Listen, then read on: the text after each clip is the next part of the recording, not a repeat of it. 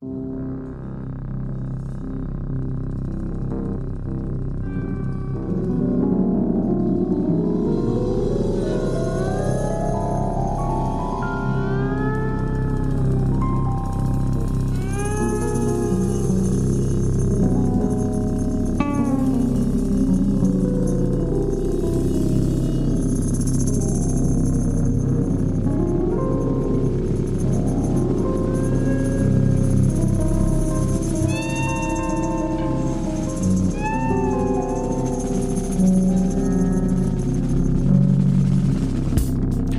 all right. Welcome to the second hour of Barbarian in the Valley. What we know better as the Free Associates, folks. That's right. The Free Associates, podcasted all over the universe. Easy to find, hard to shake. And it means that we can associate freely with anyone we want to. Any idea that comes up, we're free to associate with it and to free associate, of course, always. Because if we were disciplined, if we really had our stuff together, we would stay on point. But what fun would that be? In a world of experts, folks, it's amateurs you want. Amateurs, wait for it, like us. That's right. Waylon is on the show this week, and we know he's an amateur. Boy, I'll tell ya. Now, speaking of free association, just earlier I was upstairs, the campus center, heard a piano in the corner, heard a piano playing, thought of my father, my deceased, long-gone father, who I loved very much, and all the orchestras we used to go to, and I thought about those orchestras tuning up, and then I thought, my dad played piano almost every night. Every night he'd be playing piano as dinner was getting made, and I now play piano every night with my kids. Except it's Janis Joplin, not Scott Joplin, but it's still music, and we have these wonderful dance parties. Now, speaking of my father, I have to say, I just want to share a memory. I remember one night so distinctly. We went 3 towns over to rent a VCR machine. That's right. We had to go 3 towns over. We rented a VCR machine for a lot of money. It was like $60 a night to rent this machine, and that's in like 1984 money. Rented a couple of videos, brought it home. Everyone was so excited. It's one of those moments. It's like in the 20s when they brought a radio home. And I remember my dad, who was in computing, talking about the future. And he knew what was coming. He understood the internet because he worked on the internet. What was called ARPANET back then. And he said, someday you're going to buy stuff through the phone line. Someday you're going to stream movies. He didn't say stream. He's going to say you could get any movie you wanted to through the phone line. And I just thought, wow. I didn't really take it that seriously. But that time is upon us, folks. That time is upon us. Now, this week, we'll be talking about that, okay? So if you want to look at our reading, it's on barbarianinthevalley.com. Yes, barbarianinthevalley.com has it all. It has Barbarian and also has the Free Associates, and it also has the reading a couple days before the show. Now, this show is pre-recorded. Okay, so we're not taking phone calls. That doesn't mean you don't need to take the reading and give it a good look. It's short, and it's about internet privacy. Now, fortunately, I consider Waylon an expert on this. And by expert, I mean someone who seems confident, and yet you ask him one question, he falls apart. If anyone's heard the CRISPR piece on the other episode, they know what I'm talking about. And yet he is always entertaining, and that is why we have him on the show. Now, we are at the bottom of a giant concrete structure at the center of UMass campus. We're in the campus center, folks, but we are entering the Crystal Ship. Yeah, we're going in the Crystal Ship now, and we are, yes, taking off. And we are hovering now over the valley. And in a minute, we're going to let you listen to some Diodato, but in a minute, we're going to come back and we're going to talk to you about privacy on the internet. Can you imagine it? Yes, we'll be back in a second.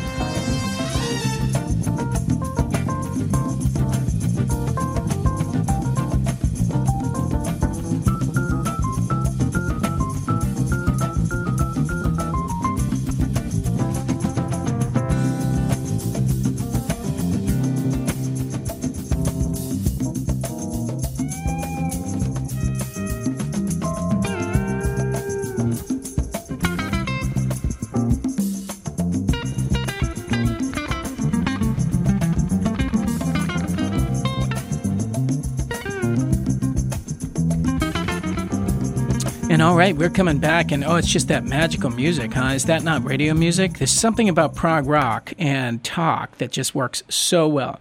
Now, I don't want to do shenanigans. Often I will invite Waylon to speak, and I won't have his mic up, but I just think that's, obviously it's nonsense. So, Waylon, how you doing? What up? Okay. Oh, yeah, no, it's on. No, that wasn't a double fake. Once, shame on me. Well, yeah, you've been fooled so many times in this and I studio. just ruined that. You didn't even think about it. Did you? How'd you ruin it? I said, fool me once, shame on you. Fool me twice, shame on me. Right. But I said, fool me once, shame on me. Fool me 14 I actually like that times. Better. Fool me 14 times. What happens then? Because that's about how many times I've gotten you. So I don't know what that means. I'm a fool 14 times. I'm an idiot. No. Yeah. Well, you're not an idiot, so that's the good news. Now, I didn't want to spend a lot of time on it, but it is interesting. Like, I was waiting for you. You were a little late. That's okay. That's not a big deal. And it turns out, I was actually not even going to mention Vanessa today, your big bright orange van, which everyone in the Valley knows. Turns out someone was in your parking slot. Is that right? Well, yeah. Well, my 3 parking spaces. Well, that's what I'm thinking, because there's 3 loading zone parking spaces. And I got to be very specific about or clarify here. I park in the 15-minute flasher zone, okay? Yes. I don't park in the state. You don't mess with the states. You don't mess with the state guys, okay? So I don't park in any of their parking spaces. Well, yeah. Obviously not a handicap space. But my flasher zones were there. I still had the ability to go into one of the state car ones. Oh, yeah. No, you don't want to do that. No. Oh, man, I tell you, every time I'm on this campus, they're pulling someone over. Oh, yeah. I mean, is it just a moneymaker for them?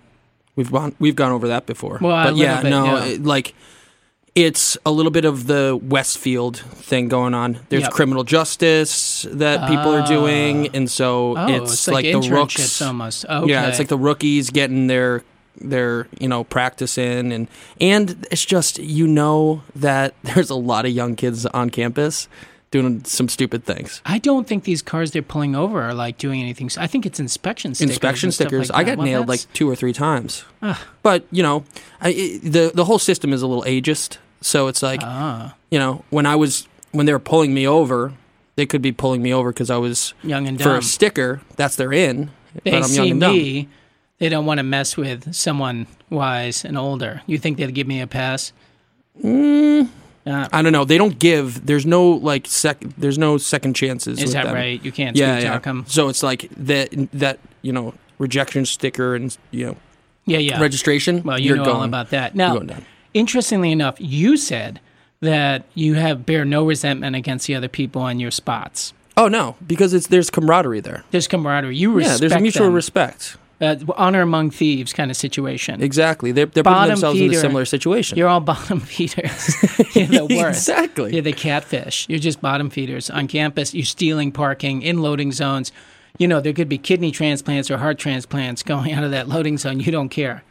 So as long as I can park there sometimes. Exactly. Now, I get that and I respect that. And I just want to say on a side note, the way people drive around the Valley, it kind of gets me angry. And it's not because they're aggressive. It's because they lack any kind of aggression whatsoever.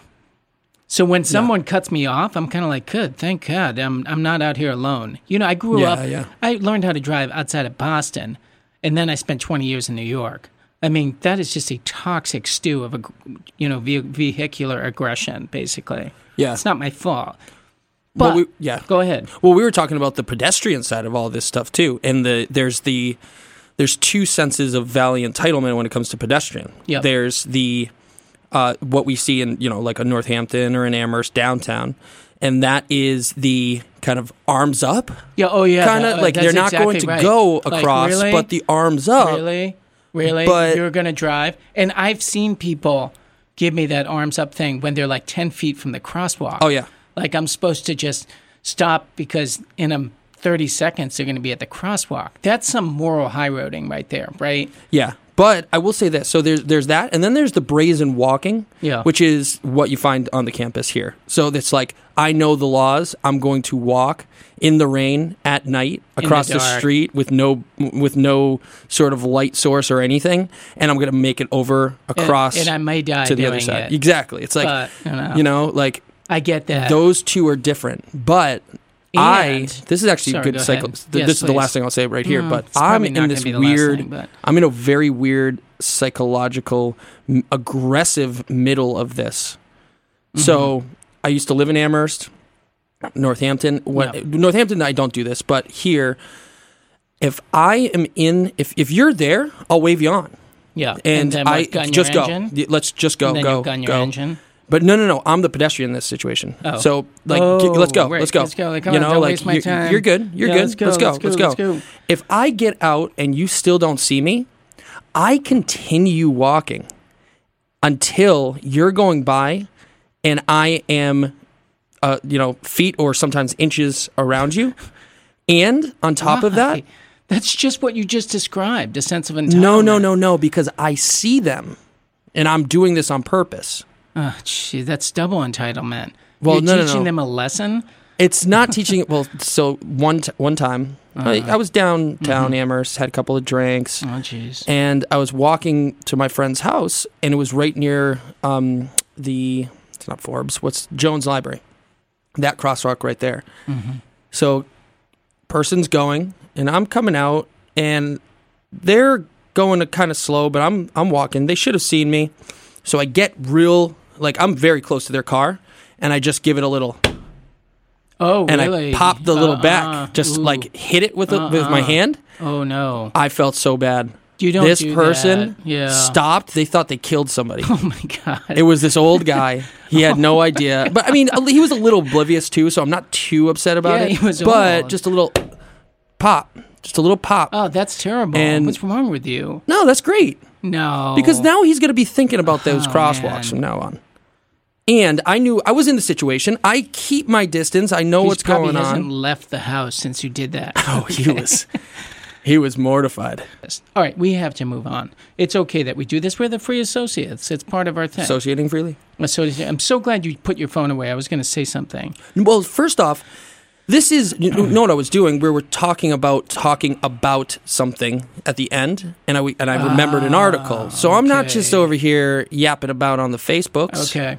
I'm actually doing a little research, doing a little digging. Guilty. Yes, at the end of the show, maybe in the last 10 minutes, we're going to tackle the Joker controversy, that film. Okay, but that's yet to come. Can you describe, the article's on barbarianinthevalley.com. It's a short article, and it's an opinion piece. What are they saying, basically? Okay, so story in a nutshell.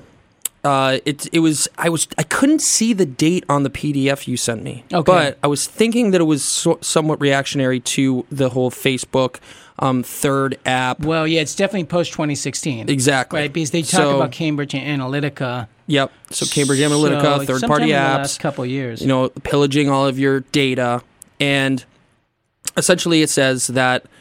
Facebook from the get-go eviscerated our privacy. We kind of understood it, but our anger and our apathy is a little stronger than our actual understanding of technology. So they basically had free reign, and we signed up, and we, signed on the dotted line, and we got ourselves into this situation.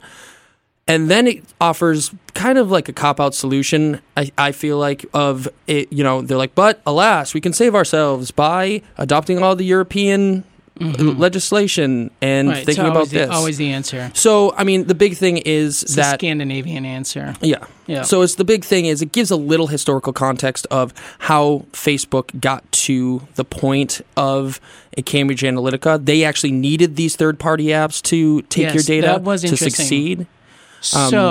Just marinate on this for a second, because I thought that was interesting. Because I think so often in the case where we see the bad guy, there's probably 4 or 5 other factors bearing down upon the situation that's prompting the bad guy to behave worse than they should. Yeah. So, not to be an apologist, but Facebook needed these apps to get people to go onto Facebook. These apps basically demanded that they have access to the data. Is that right? Is that your understanding? Yeah, for the most part. Well, how could they call that shot, though? Because they were free, essentially? They were free. And that was, they're emulating what Facebook is doing. Mm-hmm. And at the time, you really don't think too much of what you can do with that data. At least I didn't think so. Mm-hmm. I grew up in a time, where, and you haven't experienced this, the first rendition of Facebook came out when I was a freshman in college. And it was something that was insular. You could only be on Facebook if you had a college account. Yes. So all of this stuff was online, but it didn't feel like the globe was watching it.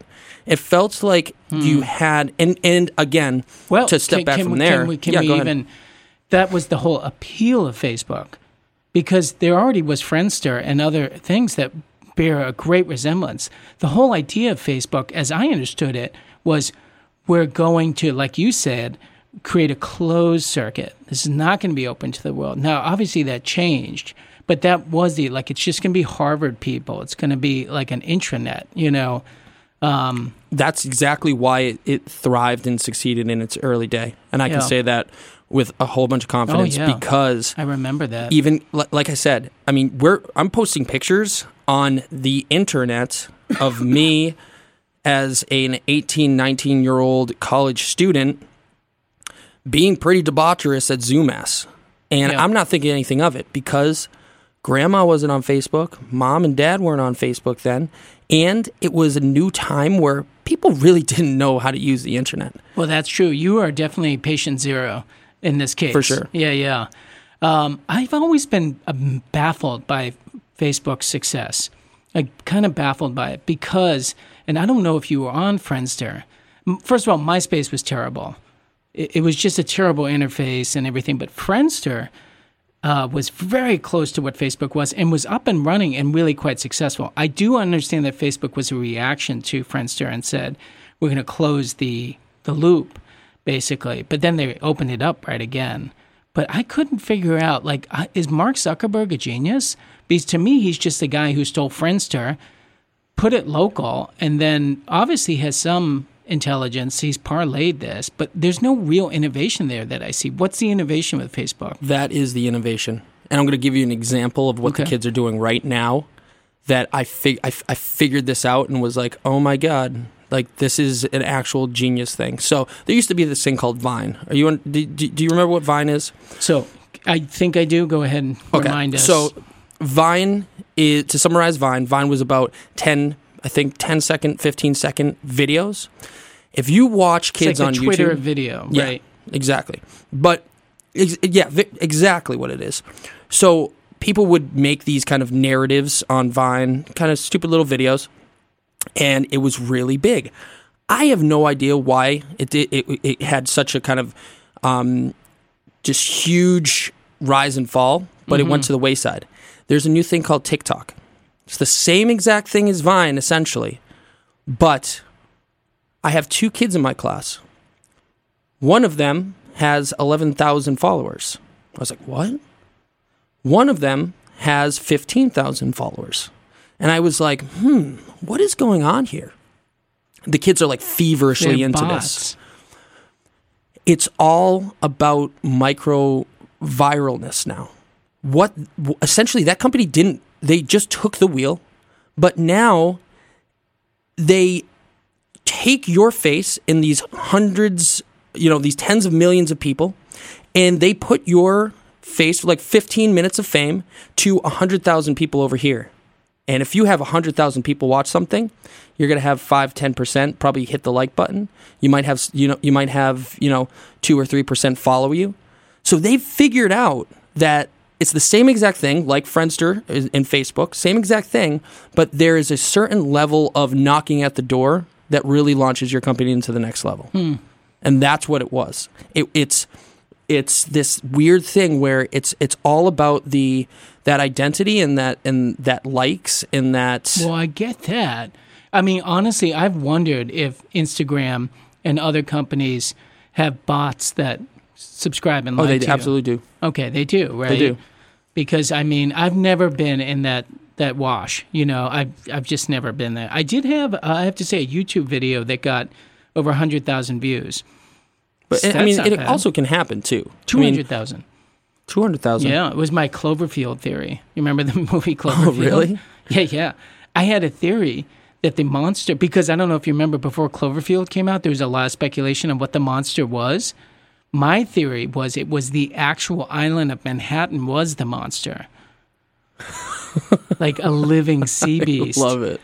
And it ended up being a really lame monster, honestly. The movie wasn't that bad or it wasn't that good, but I got a lot of views on that, legitimate views. Although I had to disable the comments because they got very nasty. So I just like, okay, no more comments. I don't think I have the skin thick enough to handle this. But the kids in your class, do you think that their followers are real followers? I think they are, actually. What I think they're doing is they're just throwing a bone to all these kids. And if you have 1 or 2 kids at Northampton High School that gets 15,000 followers or 15,000 likes on a video, that sends everybody into a frenzy. Yeah, and imagine doing that. I'm ready to sign up. Now what kind of videos are they posting? 10, 15 seconds of them dancing. Oh, jeez. Nothing of substance. Nothing that is warranting. It's actually really. I was like, when I understood it, the first one was like, oh, that person went viral. That's pretty cool. Yeah. I don't understand the video, but kids these days. Mm-hmm. The second one, I was like, whoa, there's something going on here. And I haven't even looked it up yet. I mean, this could be my Cloverfield. This, I'm almost positive this is what they're doing. Because I go, today, at the end of class, when I was watching TikTok, I was like, who's that? They're like, I don't know. I was like, so that's just a random person in the world that you're watching the video of? How did you see that? They're like, oh, it came up on my home feed. So it's like chat roulette meets Vine almost. Yeah, exactly. Kinda. But except that you have more traction. Yeah. Plus traction. And less wieners. Yeah. Okay, so that's interesting. And so it's curated in that sense. It's a little depressing, honestly, but I suppose all of it is. Now let's step back to, of course, we know that I've been rejected from Facebook. I was on Facebook. Let me just give you my own Facebook saga. I was on Facebook, and I began not liking my friends. Yeah, that's why I was like, listen, I know I love these people, love them. I have great friends, but this one's posting their dinner. This one's talking about the protests in Iran. I'm almost sure they don't know what's going on over there, but they've joined the Green Revolution. And it just, to me, it represented the shellac, the very thin veneer on people, not who they really were. And so I thought to myself, yeah, I don't really like how this is affecting me. Now, I cannot go on it, but I also felt like, well, my will is involved in it. If I have an account, then my intention is there. And it was right at the time that I was going to look for my first teaching job. So I was worried. I thought, everyone tells you you're supposed to be on Facebook and stuff like that. And it took me a while to be like, okay, I'm off and they made it hard, because when you disable your account, if your web browser signs in by accident again, it reactivates your account. I mean, they make it hard to leave. It was the best thing I did, not the best thing I ever did, but one of the best things I ever did. And by the way, it's probably why I got my job, because I did not rely on the internet to get my job. I actually walked my resume all over New York City looking for jobs, and I got one during a hiring freeze. I was probably one of the only history teachers hired in that year in New York City, and I attribute that to not being lulled into complacency, thinking if I just Facebook or internet my resume out, that's going to do the trick. It's not going to do the trick. So I quit. And yes, there is, by the way, a really funny college comedy skit about this. It's quite good. You should look it up. This guy's at a party, and he's like, I'm about to leave this party. I need to let everyone know at this party that this is too shallow for me. It's as if someone was leaving a party the way people leave Facebook. It's pretty well done. But then I tried to get back on this radio show, and they blocked me. They blocked me twice because they thought I was, I don't know, botting out or a Russian or something like that.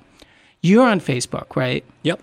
Now, how do you feel? And by the way, just for clarification, will you go back and delete your 2000 photos from when you were a freshman at UMass? Do you delete them? I killed my college self on it. Yeah. I killed it. I totally nuked that account. Everything associated with it, pulled everything. When did you do that?